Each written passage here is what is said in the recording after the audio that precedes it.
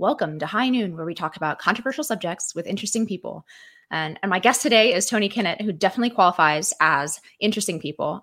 He is a science coordinator for Indianapolis Public Schools, and he is also the founder of Chalkboard Review, which I highly recommend you checking out. It's a website that publishes heterodox thoughts from teachers across the political spectrum. It's meant to be a corrective to what often is like a sort of monocultural voice coming out of, quote unquote, the education establishment. But it is not limited to those on the right. It is very ideologically heterodox.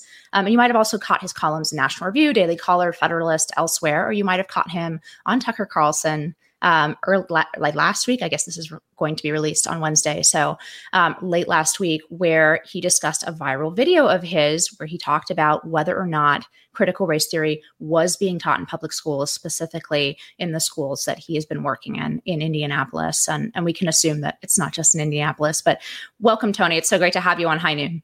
Thank you very much for having me on. I really want to just start out by playing your viral video here, and it has had hundreds of thousands of views, I think, right at this point. It has really, truly gone viral because I think you really connect to the gaslighting that is going on surrounding this topic, particularly post-Virginia election, about whether or not we are teaching critical race theory in public schools. So I'll just, knock that video out in the beginning and then we can talk about it. I'm the science coach and admin in the largest public school district in Indiana. I'm in dozens of classrooms a week, so I see exactly what we're teaching our students. When we tell you that schools aren't teaching critical race theory, that it's nowhere in our standards, that's misdirection. We don't have the quotes and theories as state standards per se. We do have critical race theory in how we teach. We tell our teachers to treat students differently based on color. We tell our students that every problem is a result of white men and that everything Western civilization built is racist. Capitalism as a tool of white supremacy. Those are straight out of Kimberly Crenshaw's main points, verbatim in Critical Race Theory, the writings that formed the movement. This is in math, history, science, English, the arts, and it's not slowing down. If students of color have lower reading scores, it's because of inequity. Therefore, we take from the white students and give to the color students. That's Richard Delgado, straight out of CRT and Introduction. All teaching is political, with reality and facts taking the back seat. That's Dr. Gloria Ladson-Billings, who outlined how she saw critical race theory fleshed out in public schools in 1995. When schools tell you that we aren't teaching critical race theory, it means one thing.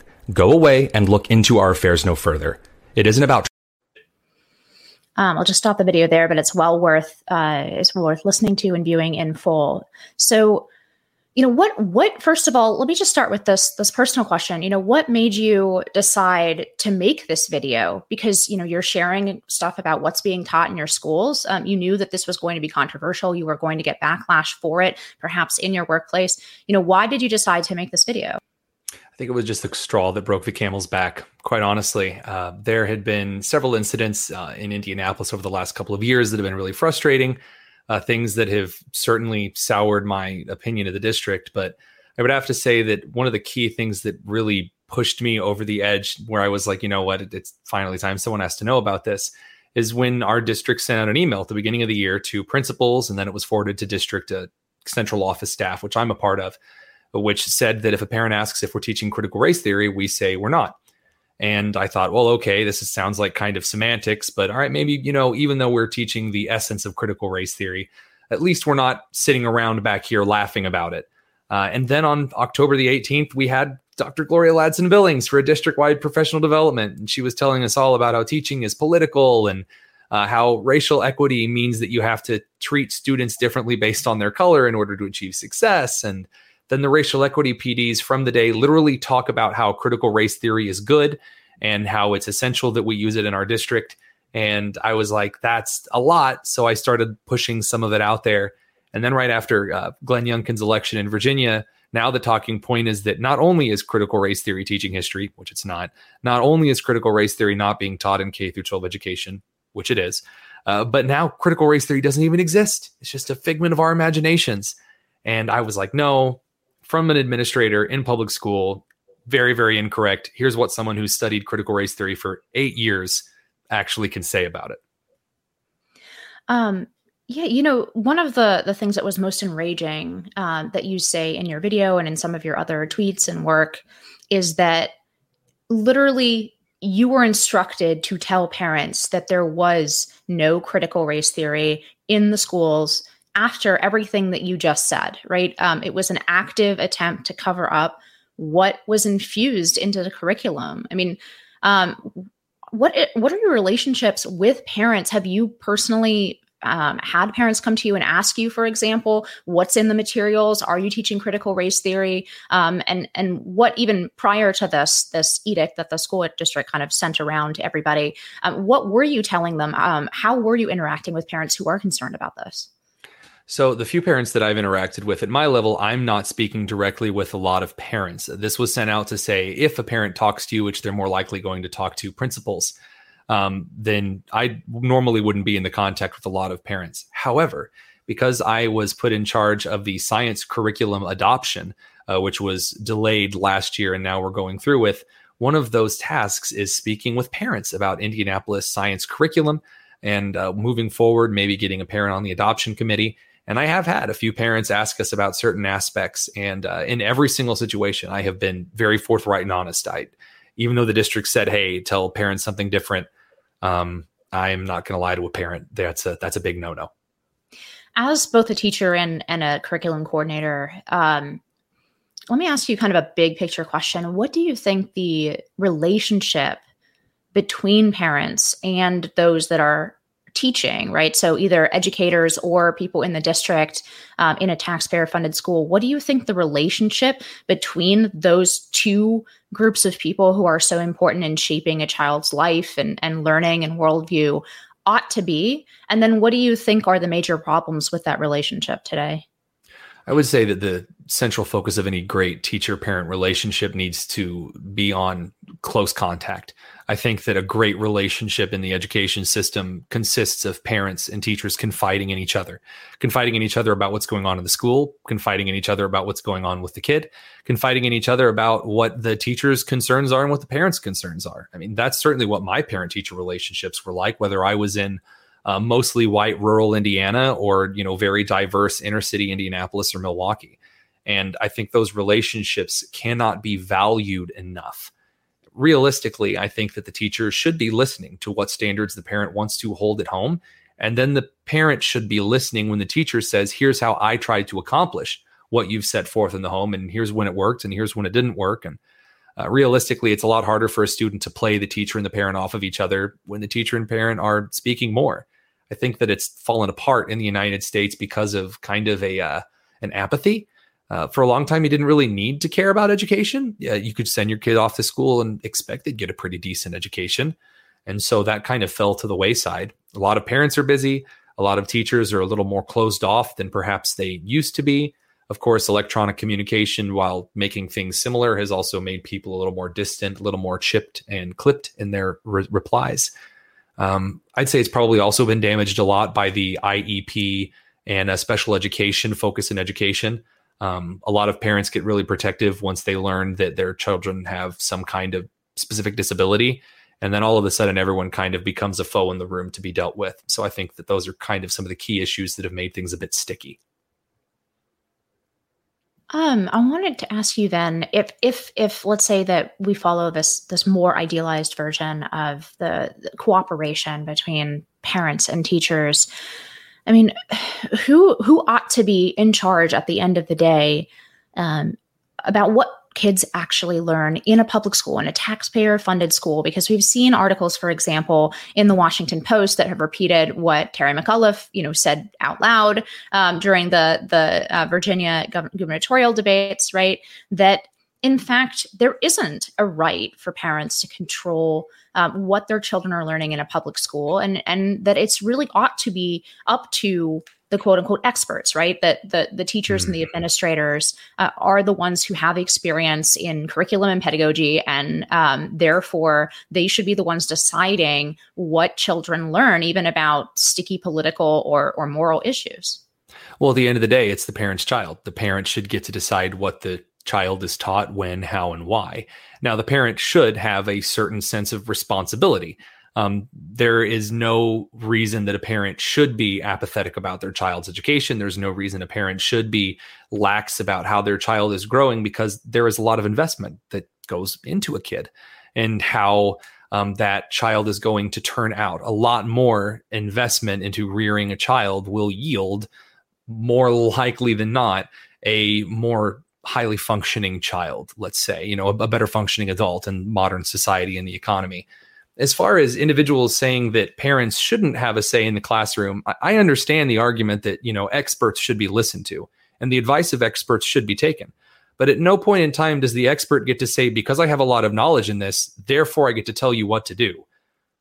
No, I go into the doctor's office and the doctor offers advice, and then I can choose whether or not to take that advice. Now, there are cases where two different doctors are going to disagree with each other, and the doctor takes in as much information as they can. And then when they give you that answer, you can choose to take it or not. In education, it's certainly not as rigorous as the medical field. And so when I hear what you are suggesting to me, all of the data that I'm taking in, I make a suggestion. And if you don't like it, I don't have ownership over your child. I'm a teacher. And especially on the taxpayer's dime, it's your money and it's your kid. And so realistically, the parent is definitely at the top of the mountain when it comes to deciding what happens with children's education. So this is not the first time you have kind of poked the bear, right? In your district, you had an incident a while back, and you tweeted about it a little bit and talked about it in other contexts. But could you recount for the listeners what happened to you when you did the extremely controversial thing? You retweeted an obituary that was not wholly negative about Rush Limbaugh when he died. How did your school district and your fellow, your colleagues within the school district react to that? And just tell us a little bit about that story. It was a dark and stormy night. Rush Limbaugh had passed away. And in that amount of time, I sent out a tweet saying, really, in essence, thankful for Rush Limbaugh and the work that he did for independent journalists of all kinds, left, right, and center. He made independent journalism a viable thing, and he encouraged it. And that was what I was appreciative of, because in my hobby time outside of my work in education, I'm an education policy journalist. I spent a lot of time researching education policy and the impacts that it has on communities and individuals. And so I felt grateful. I sent out that tweet. A colleague of mine was very, very, very upset by that tweet. He actually sent a couple of different emails to our chief academic officer, Dr. Morgan, outlining all of these terrible things that I was. He said that I wanted ownership over his Black body. He cited that I was like a scourge on the district, that I should be fired, that the person who hired me should be fired, and that I was just all of these just horrible things, one after the other. And they pull me into this HR meeting because, there's these complaints that are being made. And they bring me in, and the HR person is very quick to say, this is not disciplinary, but we just wanted to talk to you about some concerns that you might have had regarding this situation. And first of all, we want to make sure you know that what he did in reaching out to us and in reaching out to you, because the individual also texted me, was very brave. It was very brave of him to reach out to you and air his concerns. And I thought, like, he calls me all of those things and you're calling him brave? What? I couldn't believe it. It was wild. That was the first moment when I really knew how the cards were dealt in the district. They gave the official line, we cannot police your Twitter. And then the chief academic officer made this very clear. He's like, but you do need to be aware that as a leader in the district, people are looking at your Twitter. People are looking at what you're saying. And your colleagues may not want to work with you based on the things that you're saying on your Twitter. And I thought, okay, well, that's not really my problem, is it? And we ended the HR meeting and went on. And that was kind of the end of that incident. That was the first time that I realized kind of, which side of the bread the butter was on. And there have been a couple times since then, right? So what is your current kind of read on, because one of the things I love about the way that you talk about this issue is that you highlight that it truly is, and I know this was Ibram Kendi's favorite word, but systemic, right? Right. It's a perspective that's woven into, it's not a matter of, as you say, just, a line in the curriculum. It's a perspective that's woven into schools of education, that's woven into licensing, that's woven into teacher training, right? But most of the people who work for the district, they have this perspective.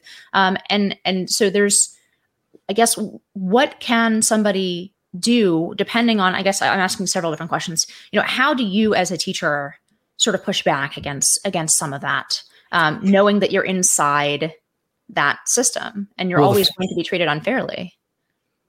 Well, the first thing would be, it's very interesting that the Indianapolis Public School System's HR office, Employee Relations Office, they call it ER, treats me very differently than the other offices do. Because from what I can tell, the Employee Relations Office works very differently than the other offices do, because they actually have to work within the legal framework. What the Racial Equity Office is doing with its racial affinity groups that were reported on a while ago, and with regards to what the school district is doing as a whole and some of its strategic priorities, may not be exactly legal. They're certainly very morally questionable, but the HR office can't come out and support that, or you get into Title VI and Title VII violations. And the AHR office also can't persecute and prosecute individuals specifically for disagreeing with the Racial Equity Office and basically these school policies that the school board passed. And so they kind of have to walk this tightrope, and it's so funny to watch. And I don't mind saying that it's funny to watch, because in this first HR meeting, Dr. Morgan would say something, and then HR would immediately walk back his statement. And then Dr. Morgan would say something else. And then, so I would say, I'm a science teacher, and as a scientist, I don't believe in the concept of race. I believe in the concept of a human group that has slightly physiological differences that mean absolutely nothing, and that it's culture, not color, that makes the difference. And he got offended by that and said, well, I'm as a black man, I'm very proud of who I am in my position. And then HR had to walk him back for disagreeing with me. It was quite humorous. So throughout all of this, I guess I would say that kind of realizing where I could poke and where I couldn't. And also, I'm not just poking to poke. Although I know the video looks like I'm just out for another, 15 minutes of fame and I'm trying to get out in front of everyone. I broke all of this data a month ago. I broke all of this stuff that I talked about in the video a full month ago. It's just knowing that the HR team can't tell me not to be active in politics, and they also can't tell me not to share public information. So if all of this information on school servers is public, I'm free to talk about it. And if they want to fire me for political views, that would be a very awkward and very guilty thing to do. So it's just kind of knowing what you can do, what you can't do. And then I will also say that I was blessed to have already written a lot of content at that point. And so it's kind of hard to say you can't be a conservative education policy journalist and work here when I'd already written a couple places and had done a lot of stuff in conservative politics.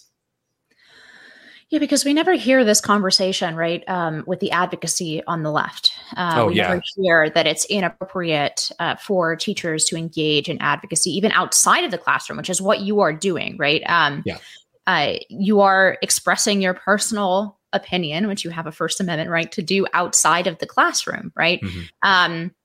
But for all of the parents, especially post this election, right, in Virginia, it's been nonstop since that election. It's been nonstop gaslighting from a lot of folks in the media about the fact that, as you said, it went from, critical race theory is a niche law school theory. It's never been taught outside of law school to it doesn't even exist, right? But I've been shocked by the number of mainstream outlets who have, or news anchors who have said flatly, without any attempt to sort of weasel word their way out of it, have said flatly, critical race theory is not taught in Virginia. Yeah. Right.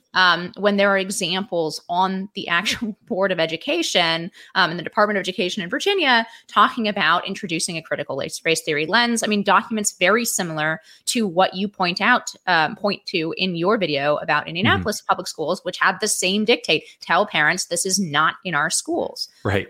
If you're a parent and you feel completely maddened by this kind of switch to pretend that this isn't happening, these things that you are observing in your child's school aren't happening, what is your advice for parents who are running into, let's say, somebody who's not so conscientious and they are just saying what the district is telling them, which is critical race theory is not in the schools? I mean, what do you do if you hit that brick wall as a parent?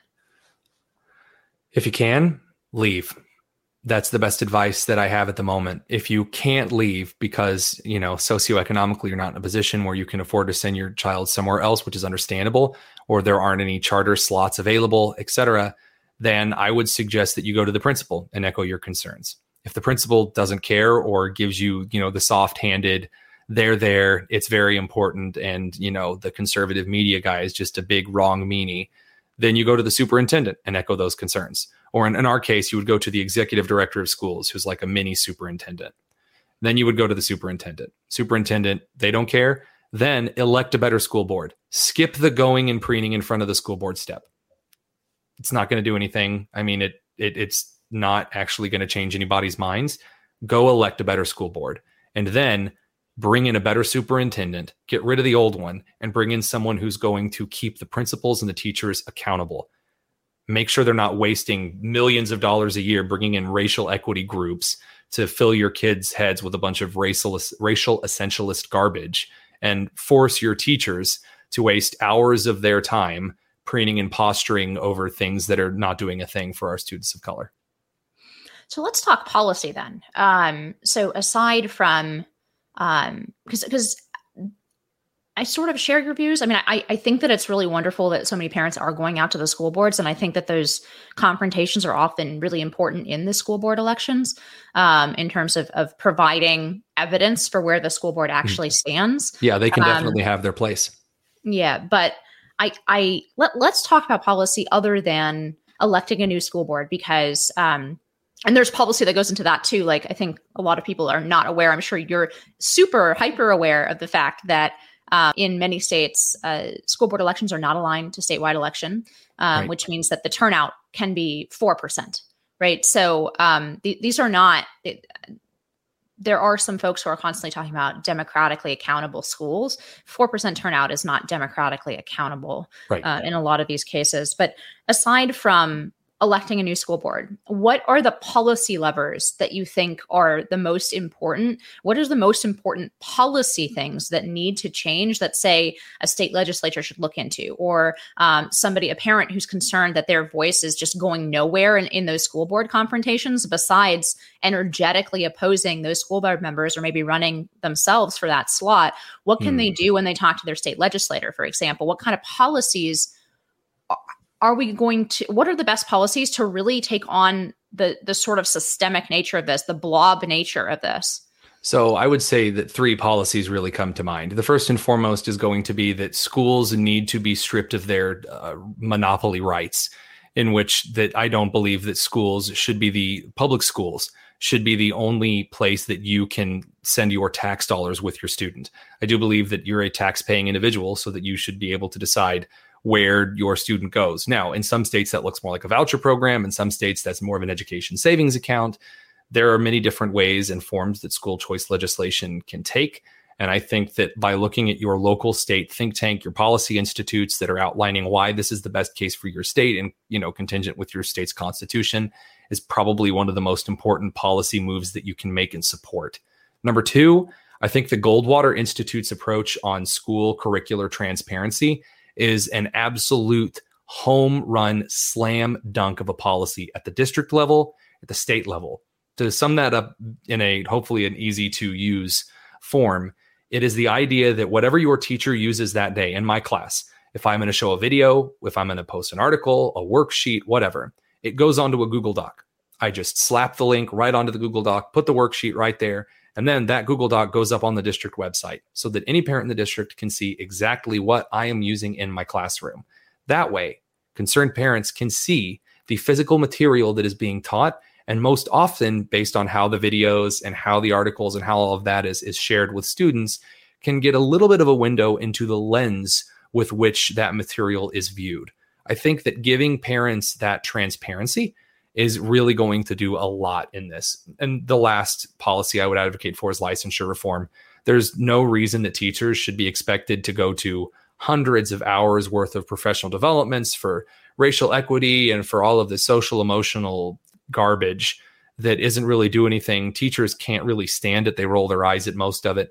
And it's not actually making our teachers better. I think that teacher licensing and professional development renewal we should start looking at doing away with it as a whole.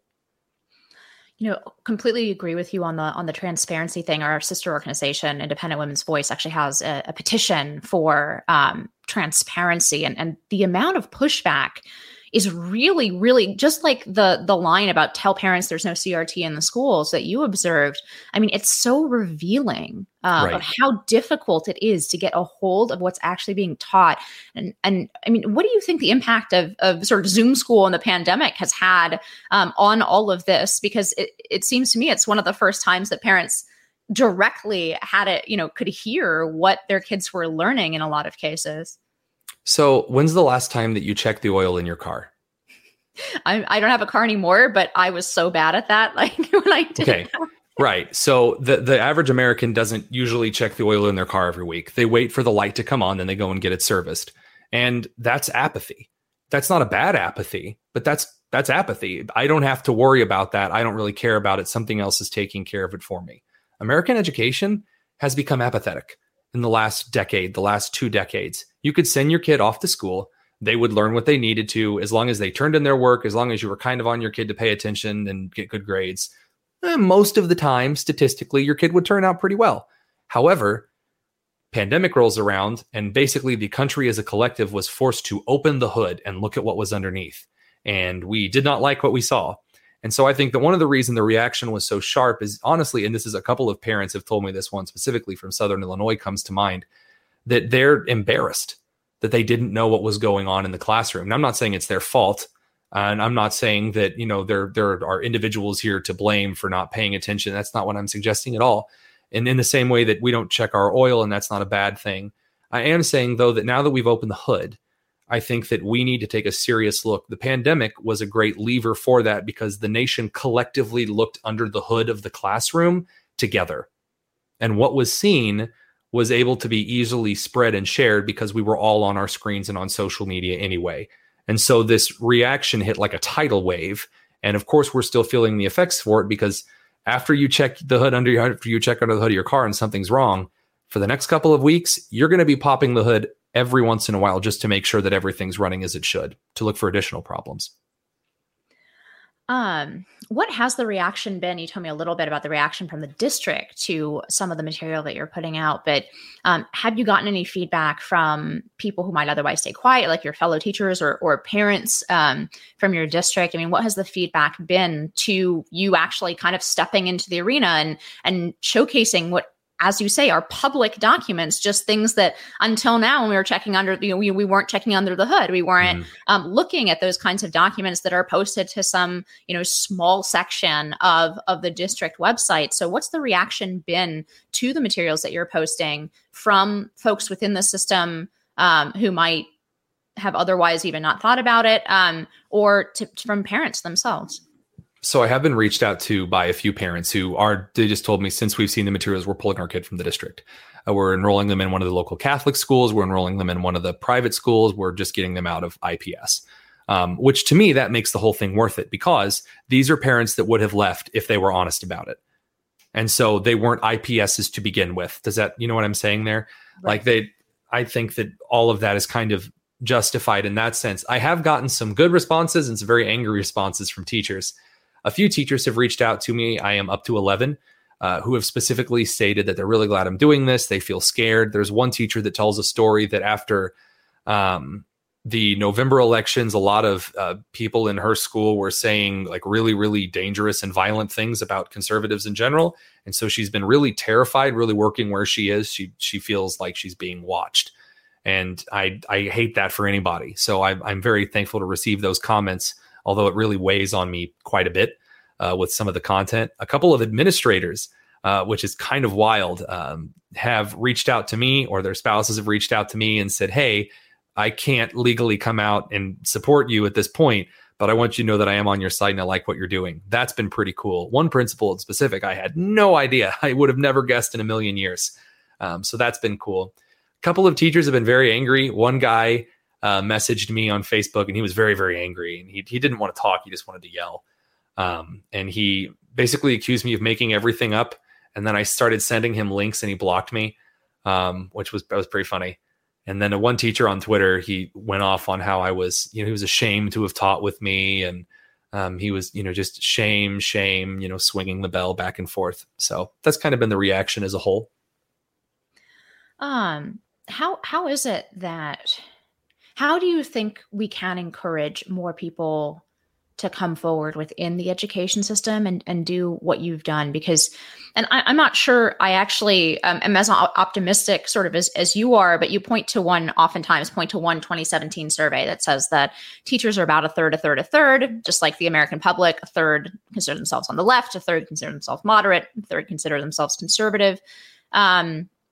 So, I guess, how do we get more teachers who do step forward, who do start fighting from within the system? And how do we help them?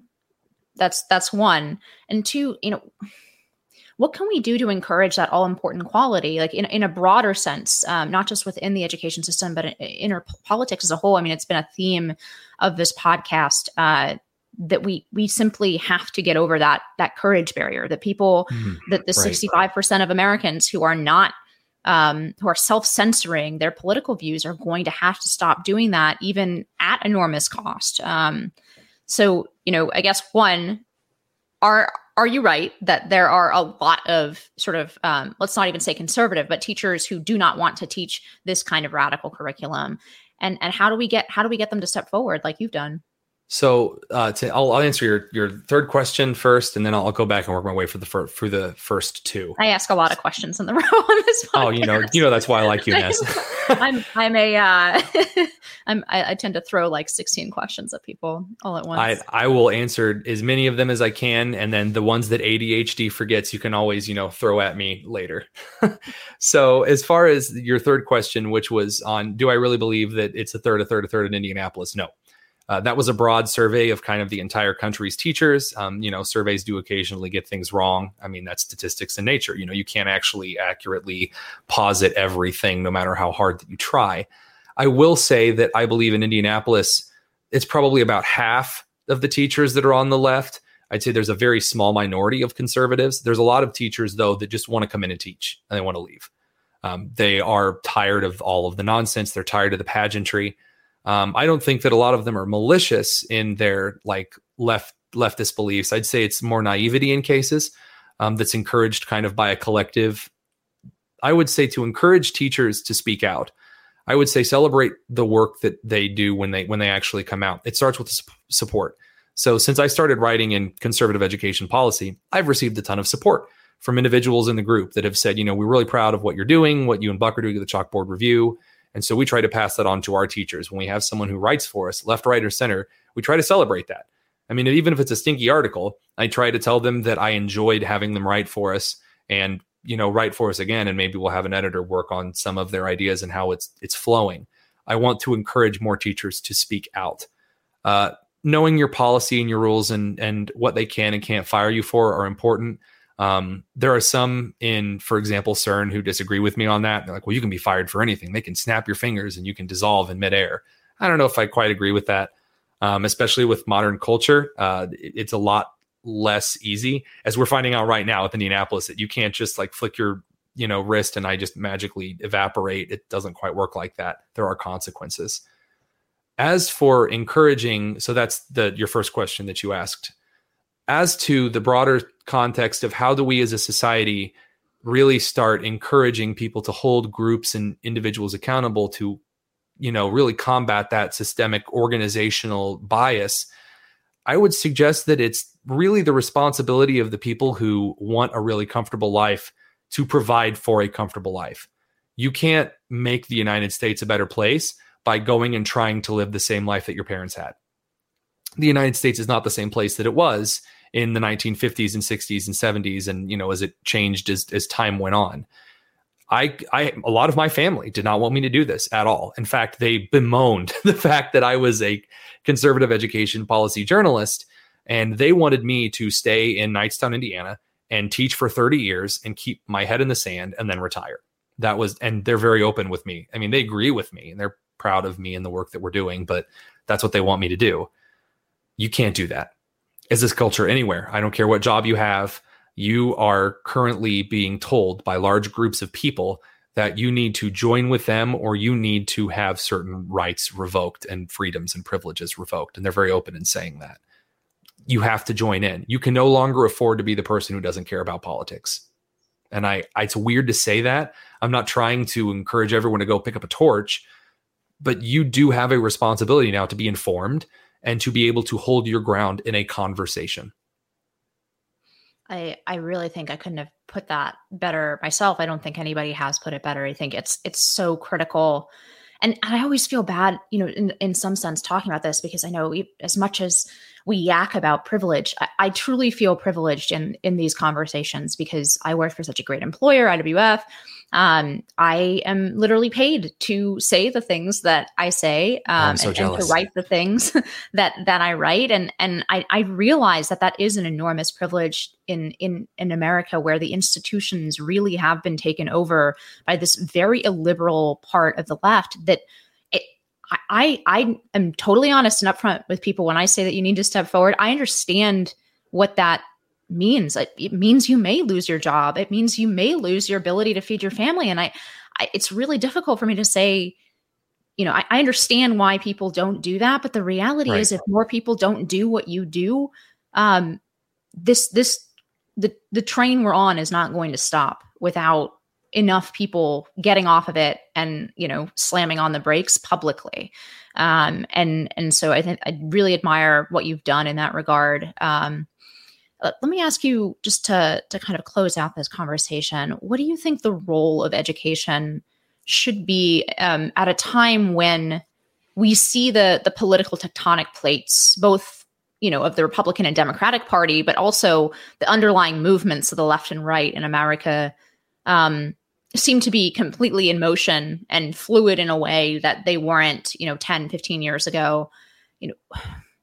Where does the issue of education fit into the larger politics? We just saw it be essentially the number one factor in an election, which, as an education journalist, that usually does not happen. Where do you think that issue of education and pushing back against some of the extremes within education is going to align itself? And what is its role in our politics going to be going forward? So a couple years ago, I was in the living room of my apartment, which actually, funnily enough, is only a few miles from the house in which we're currently in. And I was listening to some Ben Shapiro stuff because, I was listening to him, smacking down, thug life videos and things that you watch every once in a while, just kind of, psych yourself up in the crazy world that we're in. And it flipped to a discussion between Dave Rubin, Ben Shapiro, and Jordan Peterson, and it was on philosophy. I had never really cared or studied about philosophy. I mean, I studied theology a little bit, and that was kind of like enough for me.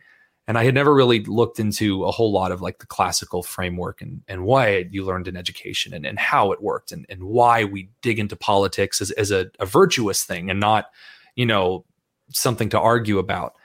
And I stopped cleaning in my apartment and I sat down on the couch, which I like to clean. I'm one of those weirdos. I actually like to meticulously make sure your oil too. Yeah. Oh yeah. Apparently. Yeah. That's gotten a lot of mileage this last week. No pun intended. So I ended up grabbing Peterson's 12 Rules for Life. And I find it interesting because I had never really cared about a lot of those things, but I had sat down and I'd listened to that thing. It was a 3-hour conversation and I sat there glued to the screen because it was interesting to hear people talk about it. And I felt a calling to dive into purpose and being. It changed how I taught. And I went to the Classical Learning Test Exam Summit in Annapolis very recently, and I got to hear a lot of speakers wax eloquently on classical beauty and on things that I've always appreciated but didn't really know why, like architecture. Like I've always loved really beautiful old architecture. It's an old joke with me that the thing I hated the most about the Reformation is that the Catholics got the good architecture in the divorce. And I've really been astounded by those things, but I didn't know why I liked them. And when I consider my theories on education, I think that I am starting to come around to the idea that what kids need right now is a return to understanding the classical theories and beauty and reason and understanding, and not trying so hard to be out in the front on like the progressive end of things that we end up ripping out the foundation by, taking planks from the floor to build onto the roof, which is what we've really started doing in education. I think that we really need to return to looking at beauty, at virtue, and through the classical stuff that Jeremy Wayne Tate and his crew are doing for sure. Split that down the middle and couple it with trades education.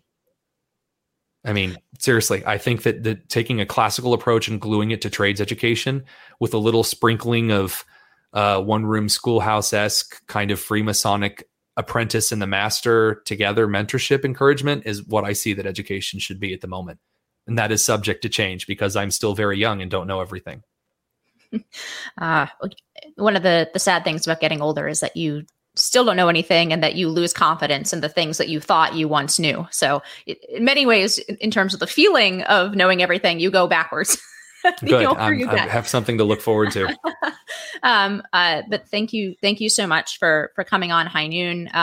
Anyone can find you over on Twitter at the Tonus, TONUS, and can find your columns again at National Review, Daily Caller, Federalist. But definitely check out Chalkboard Review for Tony's columns, as well as his colleague Daniel Bucks, his co-founder of the Chalkboard Review, and all of the heterodox teacher thoughts that they publish there on curriculum, on pedagogy, on politics, on just about everything. So it's a real great website. I highly recommend that people check it out. And thank you to our listeners. High Noon with Inez Stepman is a production of the Independent Women's Forum. As always, you can send comments and questions to inez.stepman@iwf.org. Please help us out by hitting the subscribe button and leaving us a comment or review on Apple Podcasts, Acast, Google Play, YouTube, or iwf.org. Be brave. We'll see you next time on High Noon.